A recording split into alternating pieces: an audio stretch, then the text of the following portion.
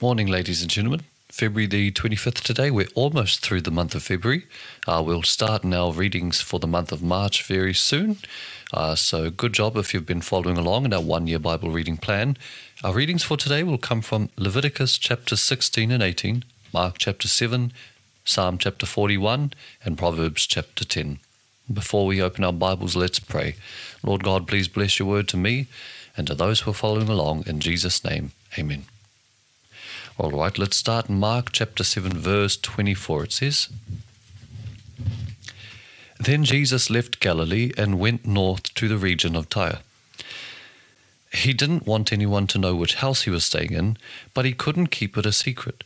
Right away, a woman who had heard about him came and fell at his feet. Her little girl was possessed by an evil spirit, and she begged him to cast out the demon from her daughter.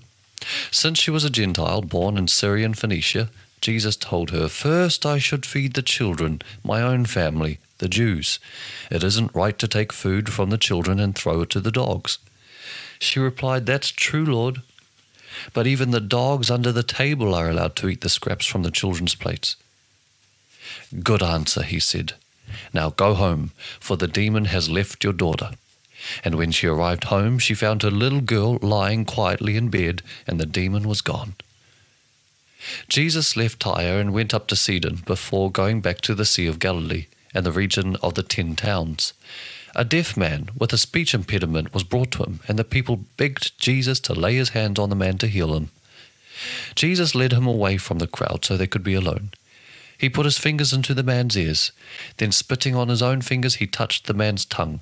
Looking up to heaven, he sighed and said, Ephphatha, which means, be opened. Instantly the man could hear perfectly, and his tongue was freed so he could speak plainly. Jesus told the crowd not to tell anyone, but the more he told them not to, the more they spread the news. They were completely amazed and said again and again, Everything he does is wonderful. He even makes the deaf to hear and gives speech to those who cannot speak. About this time, another large crowd had gathered, and the people ran out of food again. Jesus called his disciples and told them, I feel sorry for these people. They've been here with me for 3 days and they have nothing left to eat. If I send them home hungry, they'll faint along the way, for some of them have come a long distance. His disciples replied, How are we supposed to find enough food to feed them out here in the wilderness? Jesus asked, How much bread do you have? 7 loaves, they replied. So Jesus told all the people to sit down on the ground. Then he took the 7 loaves, thanked God for them, and broke them into pieces. He gave them to his disciples, who distributed the bread to the crowd. A few small fish were found too, so Jesus also blessed these and told the disciples to distribute them. They ate as much as they wanted. Afterward, the disciples picked up 7 large baskets of leftover food. There were about 4,000 people in the crowd that day, and Jesus sent them home after they had eaten. Immediately after this, he got into a boat with his disciples and crossed over to the region of Dalmanutha. All right, let's go to the Old Testament. Let's begin Leviticus chapter 16. Let's begin in verse 29. On the 10th day of the appointed month in early autumn, you must deny yourselves. Neither native-born Israelites nor foreigners living among you may do any kind of work. This is a permanent law for you. Let me stop there. This is a permanent law for you. We have to remember to ask ourselves, who is you in this context? You refers to Israel, the nation of Israel in the Old Testament. We live under the New Testament now. Even Israel lives under the New Testament now. Every other country does. Every other person does. Why? The Old Testament, which is what we're reading now, has been completed. It's been fulfilled in the person of Jesus Christ. Because Jesus Christ has come, because he lived a perfect life, because he laid down his own life as the ultimate sacrifice, the final sacrifice, all the work of the law is finished, complete, and fulfilled, and now we are saved through faith in the Son of God, and the Messiah, Jesus Christ. Let's continue. On that day, offerings of purification will be made for you, and you will be purified in the Lord's presence from all your sins. It will be a Sabbath day of complete rest for you, and you must deny yourselves. This is a permanent law for you. In future generations, the purification ceremony will be performed by the priest who has been anointed and ordained to serve as high priest in place of his ancestor Aaron. He will put on the holy linen garments and purify the most holy place, the tabernacle, the altar, the priests, and the entire congregation. This is a permanent law for you, to purify the people of Israel from their sins, making them right with the Lord once each year. Moses followed all these instructions exactly as the Lord had commanded him. All right, chapter 17 begins by saying, Then the Lord said to Moses, Give the following instructions to Aaron and his sons and all the people of Israel. This is what the Lord has commanded. If any native Israelite sacrifices a bull or a lamb or a goat anywhere inside or outside the camp, instead of bringing it to the entrance of the tabernacle to present it as an offering to the Lord, that person will be as guilty as a murderer. Such a person has shed blood and will be cut off from the community. The purpose of this rule is to stop the Israelites from sacrificing animals in the open fields. It will ensure that they bring their sacrifices to the priest at the entrance of the tabernacle, so he can present them to the Lord as peace offerings. Then the priest will be able to splatter the blood against the Lord's altar at the entrance of the tabernacle, and he will burn the fat as a pleasing aroma to the Lord. The people must no longer be unfaithful to the Lord by offering sacrifices to the goat idols. This is a permanent law for them, to be observed from generation to generation. Give them this command as well. If any native Israelite or foreigner living among you offers a burnt offering or a sacrifice, but does not bring it to the entrance of the tabernacle to offer it to the Lord, that person will be cut off from the community. And if any native Israelite or foreigner living among you eats or drinks blood in any form, I'll turn against that person and cut him off from the community of your people, for the life of the body is in its blood. I've given you the blood on the altar to purify you, making you right with the Lord. It is the blood given in exchange for a life that makes purification possible. That is why I have said to the people of Israel, You must never eat or drink blood, neither you nor the foreigners living among you.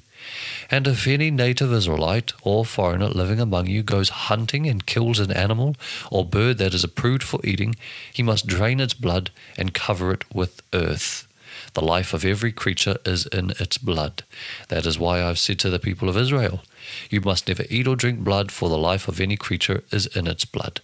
So, whoever consumes blood will be cut off from the community. And if any native-born Israelite or foreigners eat the meat of an animal that died naturally or was torn up by wild animals, they must wash their clothes and bathe themselves in water. They will remain ceremonially unclean, but then they will be clean. But if they do not wash their clothes and bathe themselves, they will be punished for their sin. Chapter 18 begins by saying, Then the Lord said to Moses, Give the following instructions to the people of Israel. I am the Lord your God, so do not act like the people in Egypt where you used to live, or like the people of Canaan where I am taking you. You must not imitate their way of life. You must obey all my regulations, and be careful to obey my decrees, for I am the Lord your God. If you obey my decrees and my regulations, you will find life through them. I am the Lord. You must never have sexual relations with a close relative, for I am the Lord. Do not violate your father by having sexual relations with your mother. She is your mother. You must not have sexual relations with her. Do not have sexual relations with any of your father's wives, for this would violate your father.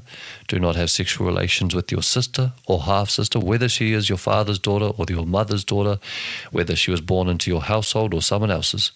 Do not have sexual relations with your granddaughter, whether she is your son's daughter or your daughter's daughter, for this would violate yourself. Do not have sexual relations with your stepsister, the daughter of any of your father's wives, for she is your sister. Do not have sexual relations with your father's sister, for she is your father's close relative. Do not have sexual relations with your mother's sister, for she is your mother's close relative.